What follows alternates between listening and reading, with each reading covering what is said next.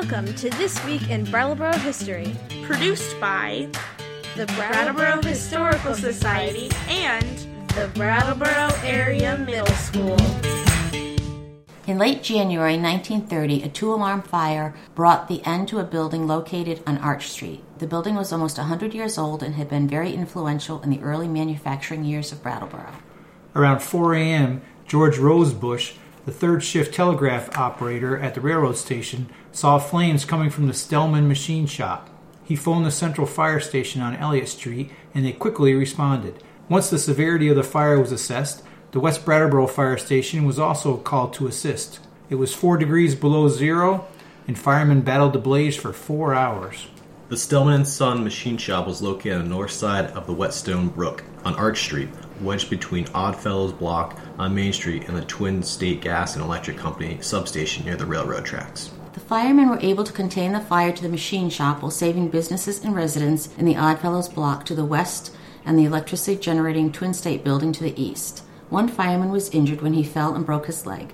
Businesses in the Oddfellows Block, the Cascade Restaurant, Barrow's Coal Office, E.T. Flood's Barbershop, Barrow's Shoe Store, and Pliny Barrow's Cigar Store suffered smoke and water damage. 10 tenants who lived in the Oddfellows Block had to wake early and flee, including Sheriff and Mrs. Frank Wellman.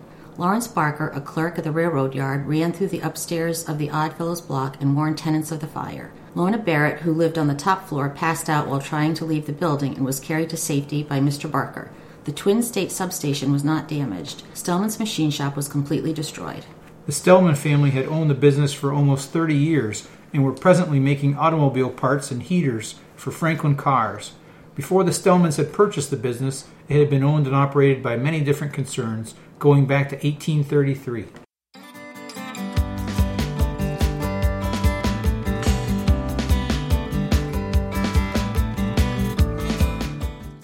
In 1833, Elihu Thomas and Nathan Woodcock established the first machine shop on the site. The shop specialized in paper-making machinery. Across Main Street on the south side of the Whetstone Brook was a paper-making mill that had been operating since 1811.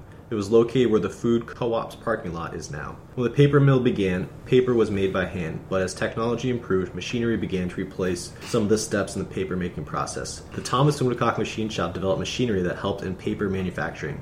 The paper mill across the street began using the technology, and the machine shop began marketing the machinery to the other paper mills in the area.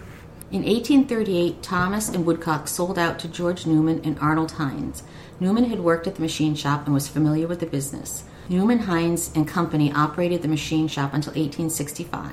During that time, they specialized in paper-making machinery, and their machines were sold to mills as far north as Canada and as far south as Mexico. In 1865, Ferdinand Tyler bought the business from Newman, Hines and Company. The machine shop employed 20 men and continued to specialize in paper-making machinery. In October 1869, a powerful Whetstone Brook freshet pried open the machine shop on Arch Street.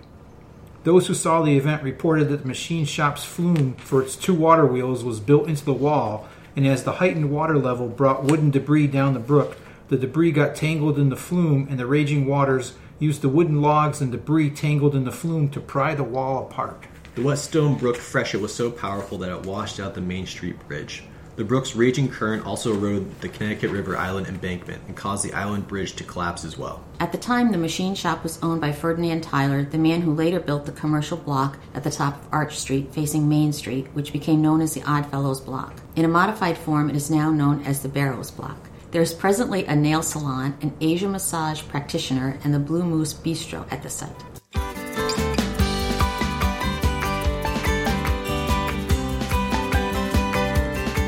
The Brattleboro Gas Light Company was located south of the Whetstone Brook and south of Bridge Street along the Connecticut River.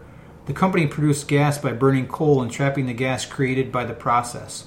The gas was piped underground to downtown businesses, houses, and street lamps. The gas was used for heating, cooking, powering machines, and light. In 1892, the company bought the land north of Whetstone Brook along the Connecticut River.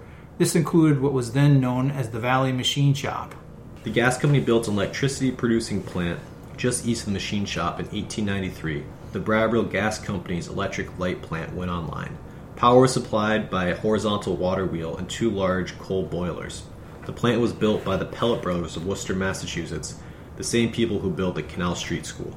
In 1895, the Brattleboro Street Railway Company began operating an electric trolley line. Power was provided by the Brattleboro Gas Light Company, which was now manufacturing gas and electricity. The Arch Street station was expanded to meet the ever-increasing demand for electricity, and it operated until the early 1940s. Meanwhile, the machine shop that specialized in paper-making machinery continued to operate, although the building was now owned by the power company.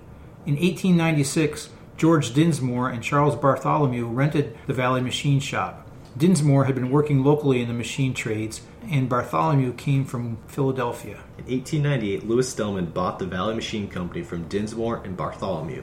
He had worked as a foreman of the company and was ready to continue the paper-making machinery specialty. As technology continued to change, Stellman looked to diversify beyond machines, specializing in paper mill work. In 1906, the Brattleboro Gas Light Company was purchased by an out-of-state conglomerate known as the Twin State Gas and Electric. The Stellman Machine Company continued to operate and became involved in the automobile industry. Stellman made various parts of Franklin automobiles and had them shipped to Syracuse, New York, where the cars were assembled. As time passed, Stellman designed and patented an automobile heater for the Franklin Company. The Stellman Machine Shop employed 15 men and sold about $40,000 worth of automobile heaters a year. The fire in late January 1930 destroyed the Stellman Machine Shop. Twin State Gas and Electric was not interested in rebuilding the structure that had been on the site since 1833. Instead of relocating, Stellman decided to lease the rights to build automobile heaters to a machinist in Greenfield, and he stepped away from operating a day-to-day business. So it goes. The land, which will become the Brattleboro Museum and Art Center, has seen much activity in the town's history. The Barrows Block was first constructed in 1872, has seen commercial and residential trends rise and fall, and has also experienced the destruction of fire. The machine shop participated in the growth of printing and automobiles across the country, suffered setbacks by floods, and was destroyed by fire in 1930. The electric substation served as a transitional power source, as its parent company relied on coal and hydropower to provide gas and electricity to its customers. That strip of land has lots of stories to tell. Please join us next week for another story from our community's past.